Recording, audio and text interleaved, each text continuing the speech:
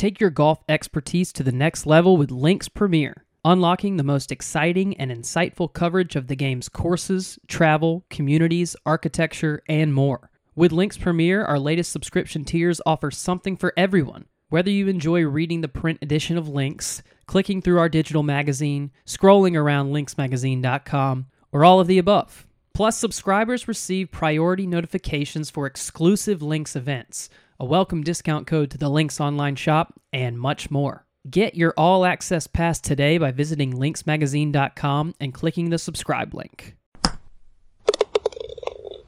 Welcome back to the Links Golf Podcast. I'm one of your co-hosts, Al Lunsford, joined by Joe Passoff, my co-host. Joe, we've got a fun one today. We've got a longtime friend of yours, new acquaintance of mine, but we've got a lot of connection points, and he is very close from completing his conquering of the top 100 golf courses in the world. Now, we're going to get to what list he's using and how long it has taken him to do this, if he's going to keep going on other lists. So we'll cover all of that in this episode as well. But his name is Hayes Holderness. Hayes, really appreciate you joining us. What's your favorite golf course that you've ever played? We'll start there. Oh gosh, there's so many great ones. It's hard to pick just one, but I would have to pick Cypress Point. I love everything about Cypress Point. That one is certainly on every top 100 list. Absolutely. But you have, in your journey, you're one away from the top 100 from what we understand, right? Or am I wrong about that? You're slightly wrong. Okay. I need one more international course, which will be Durban Country Club, which I'll do in September. I need three more up in New York. I need Wingfoot, Quaker Ridge, Wingfoot West, Quaker Ridge, and Oak Hill, which I'll do this spring. So after the spring, I'll be down to my final one, which is already scheduled. My tee time's already on the books for this September. Okay, so you're within the year, and you're going to do it. So tell us a little bit about yourself, how you got started playing golf, why you started to chase the top 100. Yeah, let's just start there. Sure. How did you So start? I grew up in Greensboro. Unfortunately, my dad died. We were members of Greensboro Country Club, but my dad passed away at a very early age due to a boating accident, and no one ever encouraged me to play golf. So although we were a member of the club, I was a tennis rat. Go leave the house every morning, go play tennis all day, go home in the afternoon. Never played golf. It was kind of an old man sport. And again, I didn't have any parental push to doing that. So I didn't play golf until I went to UNC, North Carolina, moved to Atlanta, got a job down there, found a Georgia peach I started dating. And when she was telling her parents about me, they said, well, does he hunt and fish? Because they're in southern Georgia. She said, no, ma'am. She said, does he play golf? I said, no, ma'am. What does he do? She said, he plays tennis. I said, well, he can't. That's no good. You can't marry him. That only takes an hour and a half. He'll be around the house all the time. And Sherry's dad loved to play golf. So for Christmas, they gave me golf shoes. They gave me a subscription to Golf Magazine. I mean, they loaded me up. And I moved to Greensboro, lived in a little starter neighborhood called Kirkwood. And we found that when we went to cocktail parties on Saturday nights and got together with friends, that everybody was talking about their golf game that day. Nobody talked about their tennis game. So if you couldn't join in the conversation about playing golf, you really were sort of an outsider and you couldn't join in. So I dove in and took a lot of lessons and hit a gazillion balls. So I didn't start playing golf till I was married and back in 1982.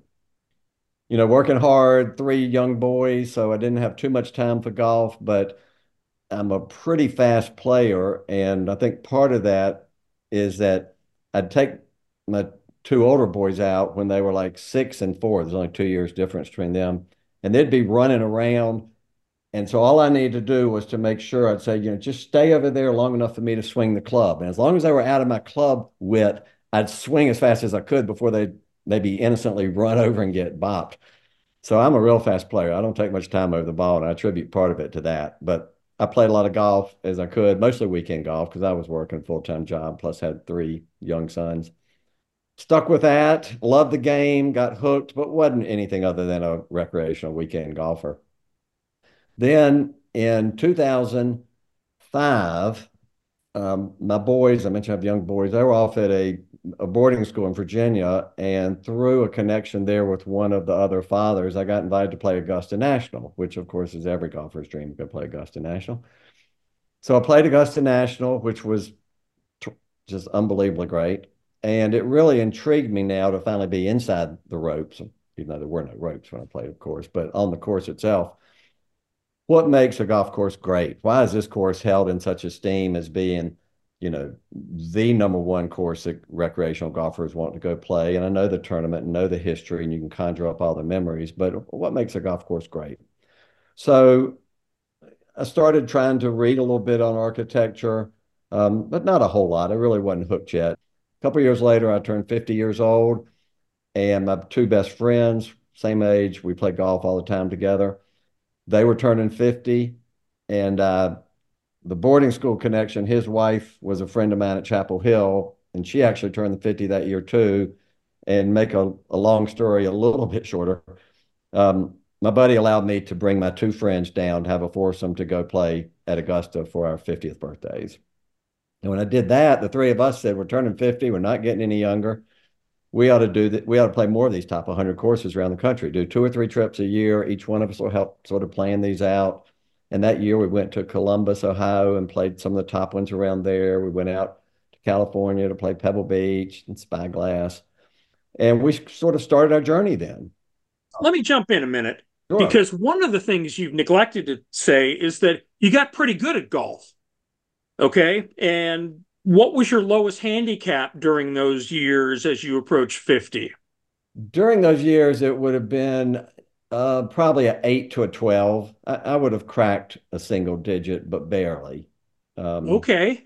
Okay. And then you got even stronger as a player after that, because I know you played some tournament golf. And what I'm getting at is when did you start to make the link of just playing really good golf courses, before the top 100 and thinking about course design and what made one course different from the next and one maybe a little better than the next? yes, it was during that time of turning 50 and thinking we're going to stop and smell the roses more and not be workaholics and enjoy life outside of work and family. I mean, obviously, those two are critically important, but to go do some traveling and such. It's interesting talking about my golf game. Part of what I can point to getting better, also getting shorter, but on a golf trip to Cabo, I tore my left shoulder up doing stupid body surfing after a couple rounds, maybe two or three beers, maybe a little bit more. Body surfing and alcohol does not mix together, particularly in Cabo, where the waves turn and they drive you down like Hulk Hogan in a pile driving motion. And it tore my shoulder out of the socket. So ended up being okay with that. But because of that, I don't have the flexibility to take a backswing. So my backswing got a ton shorter, which actually helped my golf game because I didn't spray it so wild. And through the years, I still have a short backswing, but I got it down to a low of 1.5, and it currently hovers between about a 4 and a 6 in the wintertime. And in the summertime, it'll get down to a 1 or 2. So it's fun. But, Joe, to answer the question a little bit more, playing these great courses, you obviously don't want to go play in Augusta or in a Cypress or Pine Valley and be spraying it all over the place and not be able to experience the strategy that the architect wants you to experience. I mean, I think we all agree that part of what makes a golf hole great is that you have to think about how you want to play it. You just don't stand up on the tee and bomb away and go find it and bomb away, so forth. You have to think about where are the landing areas and what are the risk rewards. And if I want, where's the pin? What side do I want to approach from? And obviously, you can't pull that off every time, but still, you have a game plan on how you play that hole. And I'm the type where I like to accomplish. So once I got in my mind that I wanted to get better, I did hit a ton of balls and I still hit a ton of balls, trying to always get a little bit better. But it made me enjoy being at those courses more when I could feel like I could work my way around them instead of always looking for lost balls and always having to drop new balls. Okay. We'll take you back to 2005 and you and your buddies deciding you need to go take these trips to Columbus and other places to experience some great golf. And then take us from there to you just decided you were going to jump on this train and want to play the top 100. And what list did you decide to go off of once you did that? Well, initially I didn't have I mean, I was using Golf Magazine's list, but I wasn't looking at like 2005 or 2007. I just wanted to play the top courses. And that was pretty much recognized as using Golf Magazine's World 100 list as, something that was one of the leading lists. So I never thought I'd finish a top 100 list because you look at these lists, and of course, 8 to 10 courses change every year, every 2 years when the new list comes out. But there was a course in Abu Dhabi or a course in South Africa. Little did I know that now, but I thought I'll never go play golf just to go play one course. Um, I'm practical, and I think I just wouldn't do that. And so I had a list, but it wasn't I'm chasing this list. I am trying to play as many of them as I can because I want the experiences, but I wasn't thinking at that time that I would ever finish a list. Even though, of course, it was a goal, but I thought maybe it'll happen when I'm in my 60s. And so I was looking at the various golf lists, whatever it was at the time, trying to think about where we could play, planning trips to Scotland and Ireland. I wasn't doing anything to Asia or Australia or New Zealand at that time. Most of my golf was either in the States or in, Ireland or England, Scotland. So I got better and that was fun. I did start traveling and played in some, local tournaments. I was never good enough to play any kind of tour, but Carolinas Golf Association type of tournaments. I liked it. I like competing. I like playing well and seeing how you stack up against others. I love the traveling. I love meeting people. And that's one thing my mother's 98. She's about to turn 98 in 2 weeks. But she always instilled of us a sense of travel and taking advantage of opportunities when they presented themselves. And so when I do travel, we like going to the pubs and talking to people and, walking around the little town. I'm not a shopper, so I didn't go shopping, and my wife will certainly attest to that. But we like stopping and smelling the roses and meeting people and talking to people. So my trips were not planned to squeeze in as much as I could possibly squeeze in as short amount of time as I could do it. They were to experience part of the world. And my friends love me planning them. We typically just do one foursome or maybe two foursomes, 8 people, just to keep it manageable. Being the detail person that I am, I always plan my own trips instead of using an outfitter where they're certainly worth what you pay them to handle all the logistics, but you pay them a lot in most cases. And I was willing to do that, not just to save a few dollars, which it did for everybody, but because I like knowing all the details and I like doing it myself. I like having my hands on it. So I know the schedule is exactly as I wanted to have it. Well, it sounds like, Hayes, that you've had doors open to you here and there because you played Augusta National even before you were thinking about the World Top 100. Eventually, you joined the Golf Magazine panel that ranked the world's top 100 courses. That opened some doors through networking and so forth. Is that about the time that you really set your sights on chasing the top 100? And did you start to meet people that had done it or had similar goals? Absolutely, Joe. That made a critical difference in what my quest was because I did meet people. There was a retreat down at Mid Ocean Club, and I'm sure you remember it in 2015, which was right after I just joined. And I met a number of other panelists, most of who are still dear friends today. A couple of them I've lost contact with, but some who are legends in the golf rating industry. And they have been instrumental in my moving on my quest and now about to finish it. And just, it's such a small fraternity slash sorority because I have a lot of friends who are female who are also were panelists then and still are or with other people that I mean I had a friend a stranger shouldn't say a friend a stranger from the Netherlands. One of my Golf Magazine panelist friends called me last summer saying this guy wanted to come visit Roaring Gap on his way down from Washington to Pinehurst. Would I host him at Roaring Gap? And I said, absolutely. I not only host him, he's a friend of yours. He'll stay at our house with us. I'd never met this guy before, but we wanted to host him. And so I called and told him that. And I said, you can stay at our house. And I think he was a little not sure, like, is this guy stalking me or something? He's never Who met is me. Stay at his house. He said, no, I'll go on to Pinehurst afterwards. But He got to Roaring Gap and he played with my wife, Sherry, and me. She's an avid golfer too. We hit it off great. Of course, we have all these common acquaintances, and he did stay the night.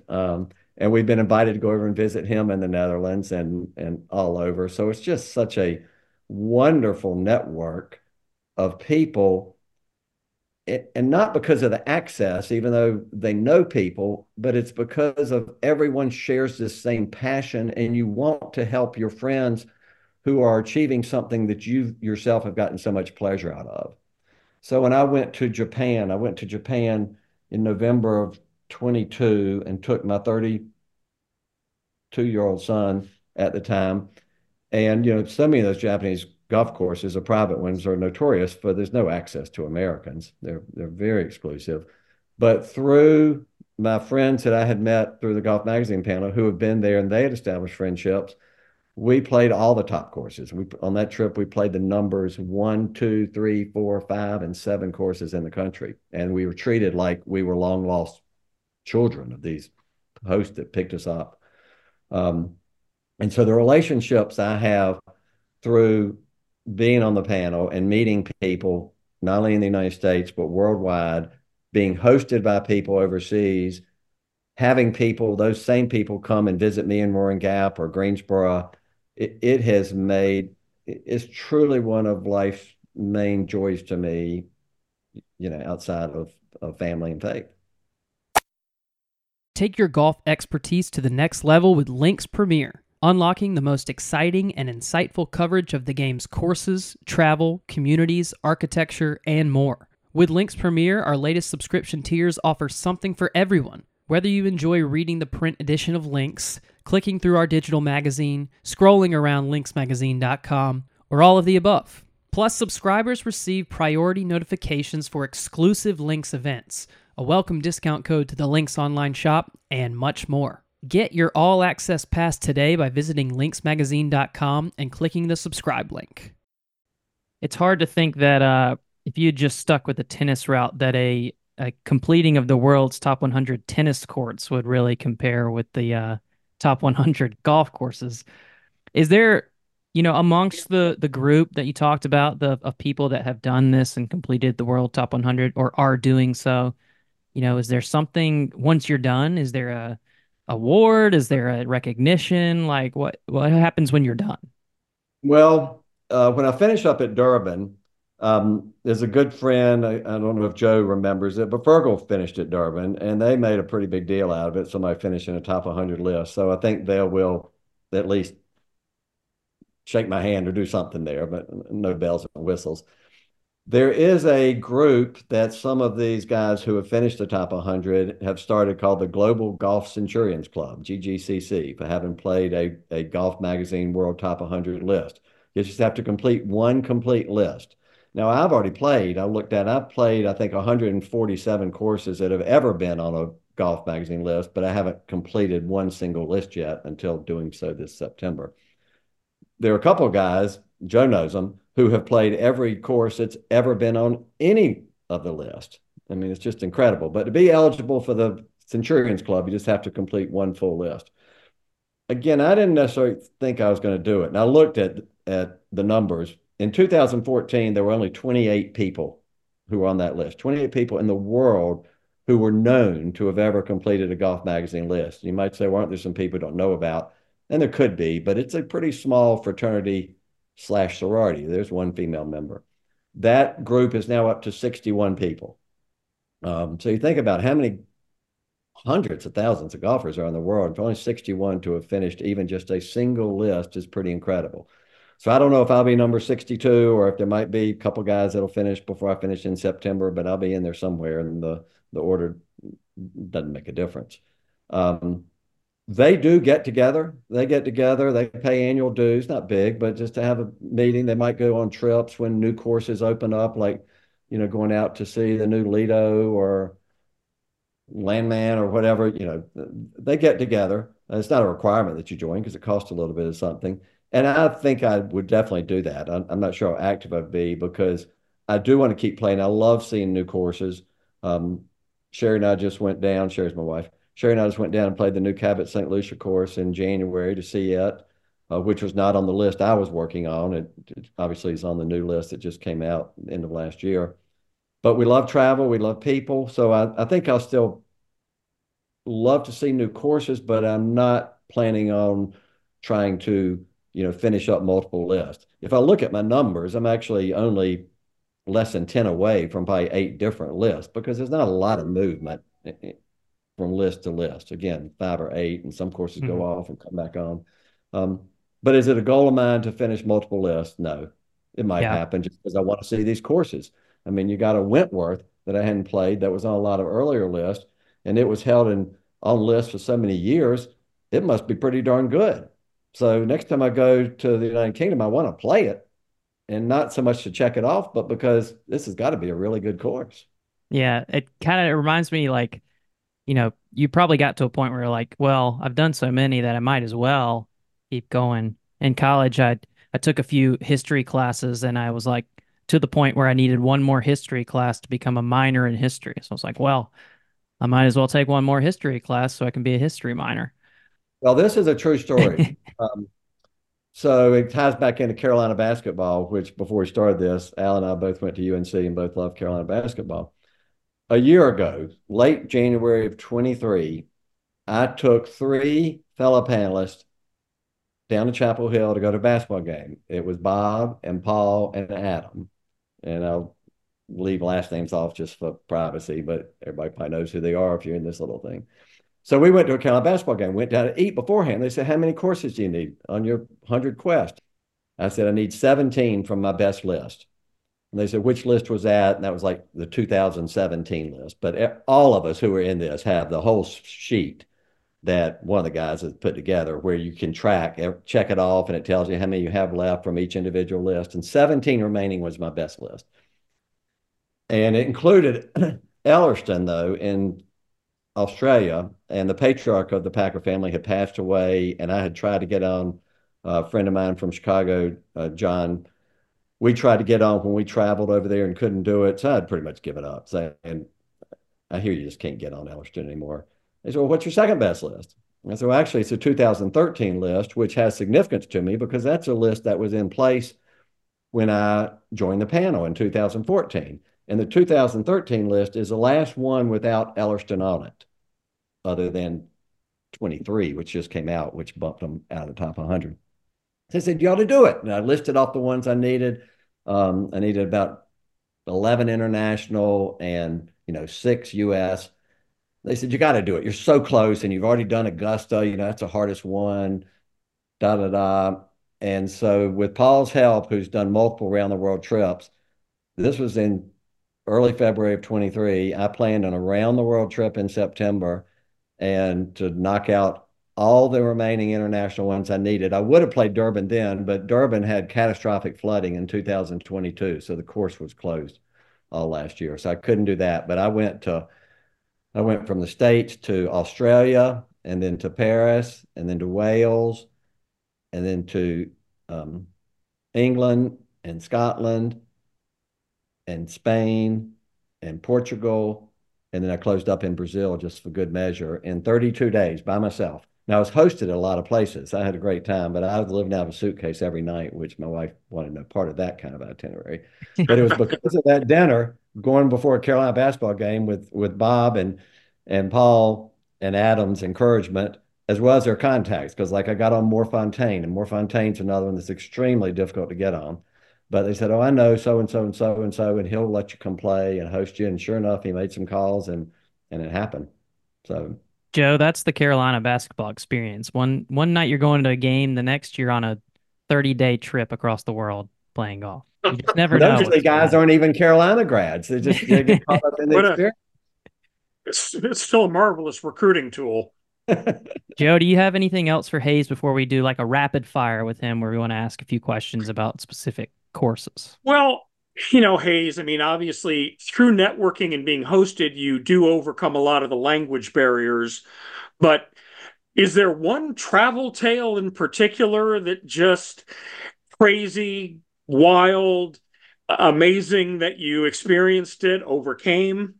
The overcame part would be travel related. such as British Air canceling my flight from Portugal to Brazil, changing planes in Heathrow. They canceled it the day of, and I had to scramble and get from Comporta to the airport, cut through the front of a 400-person line. Who, when I didn't speak any Portuguese, but I did it, and they let me through. But I wouldn't put that wild so much. It's just hectic. The most wildest thing I've probably done that's out of the box was during the trip to Japan. And I was so glad my 32-year-old got to see this because we were treated so well. But before we went, one of our hosts said, "Oh, I'm a member of the," and I might mispronounce it, and I'm sorry if I do, but the Tahayo Club, which is a social golf club in Japan. And they go play, they have a number of access to a number of courses, but they also have a city club and they do dinners and such. Would you be a guest speaker for us and tell us all about your experiences? And of course, I don't speak a lick of Japanese, and they didn't speak a lick of English, but I had a translator. And so I had to prepare a talk and give it, and it was translated. And then I asked my translator, I said, "How much do you want me to say before I be quiet so you can translate it? Do I say a couple sentences, a couple paragraphs?" He said, "No, just go for a couple paragraphs." As y'all can tell, I tend to talk a lot about something I'm passionate about, which golf certainly falls into that category. So he had to throw up the timeout sign to me a couple of times, like, "Wait, wait, wait, that's enough. Let me translate for a while." But that was really fun. I don't know what he told the group. I don't know how much what I said is what he told them, but I had a fun time, and I'm glad my son was there to experience it and see it as well. Very good, Al. I'll leave it to you. Well, the first question you already answered. Favorite course in the top 100, I assume that would have been Cypress Point, since you already And answered that one. and I might add, that's not only my favorite course, and I played it with Hayes, but it is the favorite course of Links Domo Jack Purcell. So Hayes, you're in good company on that one. There you go. Well, I'm sure we have a lot of other people, but that was a very memorable trip. We stayed in the clubhouse. There are only 4 rooms up there, but we got to stay in the clubhouse overlooking the 16th green and the sunset. It was just spectacular. Played My multiple. goodness. Did you and Joe have a match, and what was the outcome there? We had 2 other guys with us, so we had friendly competition. Don't remember how it turned out because I've long moved past competition results making a difference in how much I enjoy an experience. So I'm not sure what it was, But but I we had. remember this. But I remember this. I made my one and only par at 16, but Hayes made a birdie on the par 3 16th at Oh, Cypress Point, and that is special. Yeah, that one stands out. That birdie, I've got the trio of birdies on Cypress 16, Augusta 12, and Pine Valley number 5. So that's a good trio right there. for Whoa, sure. man, you're Wow. not kidding. Okay, I know you said What you played about 140 or so that have been on a top 100 list at one point. But do you have a course that you've played that is not on the top 100 in the world and you think should be? Well, the freshest one that comes to mind right now would be Cape Wickham, which was on the list for years, down on King Island outside in Tasmania. And it was on the list for years, got up as high as in the 20s. And it dropped off the most recent list, which many were surprised at. And I'm in that camp of being surprised as well. I was there on a picture perfect day. You can be subject to some bad weather over there on King Island. The 2 days I played it were Chamber of Commerce beautiful days. So I hold that in very high regard. And I'm surprised that it slipped out of the top 100. Another course, so that's one. And then the other one, which is fresh in my mind just because I played it just 3 months ago in September, is Valderrama in Spain. And Valderrama, it's manicured perfectly. I mean, it's their Augusta National, if you will. Everything's perfect manicure and all. It doesn't have the eye candy, if you will, of the links courses or the cliffs courses in the water. But if you study architecture, you will love Valderrama because of the strategy required throughout the course. You just don't hit driver off of every par 4 because with the runoffs, you'll get blocked out from a stand of trees. It's a parkland course. There's a lot of trees in there. And my caddy was great that day. And he told me, hit 8-iron off this tee because if you hit your wood, you'll be blocked out by trees to the green. I hit 8-iron, hit another 8-iron, made a putt for a birdie. I distinctly remember that hole so well.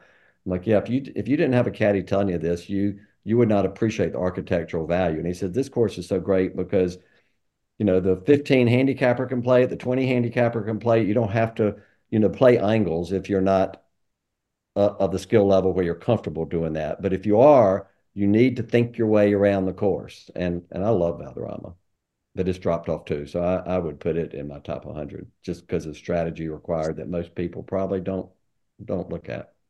All right, I'll go next because you've been on Augusta National several times, and that's the answer that many people give on which course is the most challenging to get aboard. Well, for the golfing world as a populace, it would be Augusta National for sure. And I've been fortunate to have been invited back, but as everybody says, you don't ask to go back. You wait. I'm sort of on about a 4 or 5 year rotation. I'm fortunate to know a couple members now. They have so many people they want to take, and I can certainly appreciate that. So if I never get the chance to play it again, I've been very blessed. But I have been fortunate to go back a few times. So for me, that wasn't the I had an opportunity that not many people have to know a member and be invited back. Otherwise, I would say the answer would be Ellerston, which I have not played because I couldn't get on it. So it's a prime example of hard to get on because with a lot of different panelists making efforts, we just couldn't get access. Yeah, and again, you mentioned it earlier, but that was a course in Australia built as the private domain of Kerry Packer, who was one of Australia's richest men, leading industrialist, and wound up being a good friend of Greg Norman. And Greg's company built the golf course, but it was just his private domain. And so it was very, very difficult to wrangle an invitation on. And it was a lot of controversy when it would actually make the top 100 because there were just a tiny minimum number of panelists that were fortunate enough to get on and play it and evaluate it so highly. So, maybe for folks chasing the top 100, it's not a bad thing that it's no longer part of the current top 100. Yeah, there are a lot of people I know who are in the so-called 99 club, which is they've got 99 and the only one they're missing is Augusta, but that's the tough one. So, Hayes, you've seen almost all of them, almost all the greats. Which course surprised you or even delighted you that you weren't expecting the experience or the golf course to just be so good? You know, that's a good question. One that pops to mind was when John P. from Chicago, a good buddy, we did New Zealand together, and then I went on to Australia, and we wanted to squeeze in one extra round. And so the day that we were flying out of the airport, Wellington Airport at 11:30, we played Paraparaumu Beach at 7 o'clock. First people out, and we blitzed around and made our flights in time. He was heading back to the States, I was heading to Australia. And I love Paraparaumu Beach, and I really had no expectations because it was sort of just an add-on to Terra and Cape Kidnappers and Quarry Cliffs. But I thought it was so much fun, the mounds and the funny rolls out. We had a beautiful morning. I love Paraparaumu Beach. And then most recently, last May, Sherry and I and another couple um, of friends who are a couple, four of us, we went to our Northwest Ireland and we got out and played Critch Island, a little 9 hole course there that you can play from different tees to have a different, slightly different holes for the quote back nine. And I love Critch Island. It's almost on the edge of the earth of Ireland's coast, but it is so much fun and it is so gorgeous. Um, Certainly a hidden gem because most people don't go that far off the beaten track to go play it. And how do you spell that, the first name? Well, it's spelled Cruit, Okay. but all the locals will tell you it's pronounced Critch. All You look right, folks, Critch that Island, is the a prettiest 9 hole course you'll ever play. there is a great recommendation for you off the beaten path hidden gem in Northwest Ireland. And if If you're you got to like be me, you thought comfortable it was driving on Cruitt. narrow roads. Yeah. If you're like me, you thought it was Cruitt Island. So Well, I was in your same boat, Al, before I got corrected over there. you mentioned you play out at Roaring Gap a ton and at Greensboro Country Club as well, being a member of those two places. Are there other courses that you play on a regular basis that you would qualify as being places you like to play and have played often? Um, those would be the main two. I mean, I'm fortunate through this whole network and not through people I met through the network, but have become dear friends. And again, they stayed in our house, we stayed in their house, where I'm able to go up to Long Island, maybe every other year and get back out to Shinnecock and National. That's a treat. I got a dear friend up at Oakmont who I love, he and his wife, and he's a unofficial club historian. So just spending time with him in the clubhouse is such a treat. Knows every story of every picture on the wall. But those are places I might go to once a year, once every other year. On a regular basis, it'd be Roaring Gap and Greensboro Country Club. I've got a good friend who's a member of Old Chatham down near between Durham and Raleigh.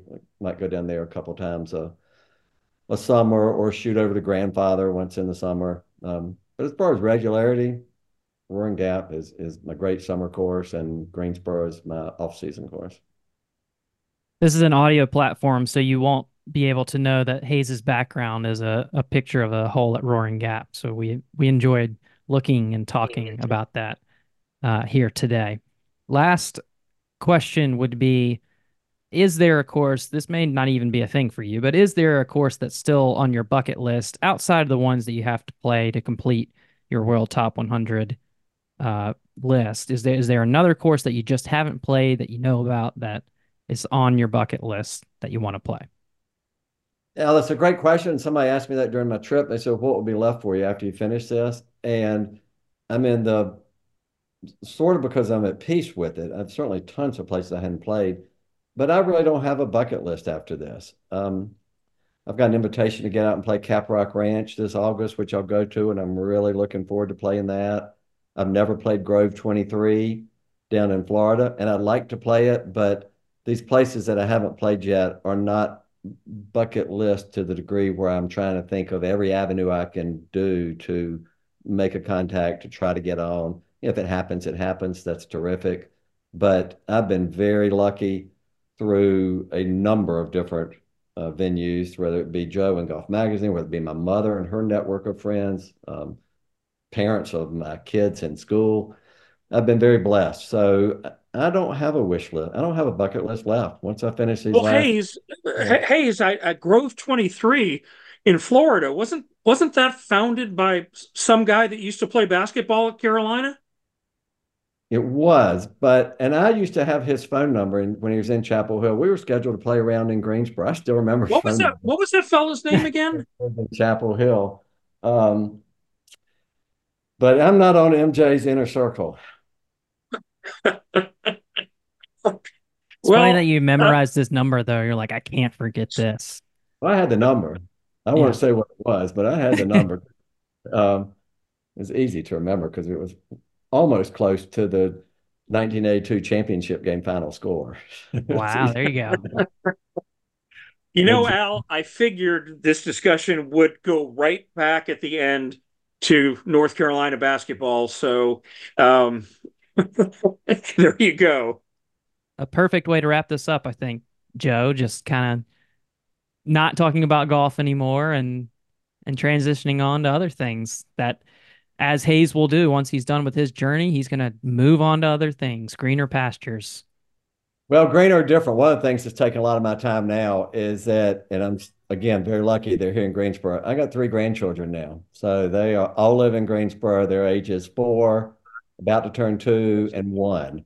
So golf is taking a secondary seat on certain days and occasions, happily so. Well, Hayes, I think you've put some nice things in perspective because anybody that reads Links magazine, follows our podcast, in their own way are chasing the top 100. I mean, it's in pursuit of the best of golf, and that includes the best architecture, the most significant golf courses across the world. And so, man, it was fun to have your perspective today. Well, thank you. It's a pleasure talking to you. I love golf, and digressing into Carolina basketball is always a passion too. And talking about some of our old acquaintances who were instrumental in being on the golf panel and then helping me and are still dear friends now. And I look forward to, I'm actually going to be down in Pinehurst next Tuesday night, Joe, having dinner with a couple of those guys. Very good. Good deal. Well, good luck as you conquer the list, and hopefully there are no snafus. You can get it done this year. We'll be rooting for you and look forward to hearing from you again once you're all finished and Thank showered you. by your fellow members We of the purposely GDCC. planned it.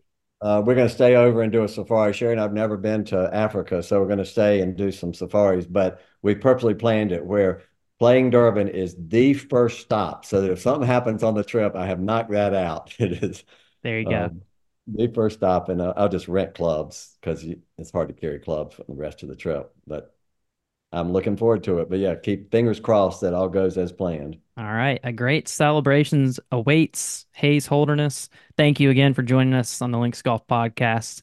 We'll catch you again soon. Thanks, Joe. Thanks, Yeah, love Hayes. the podcast, love the magazine.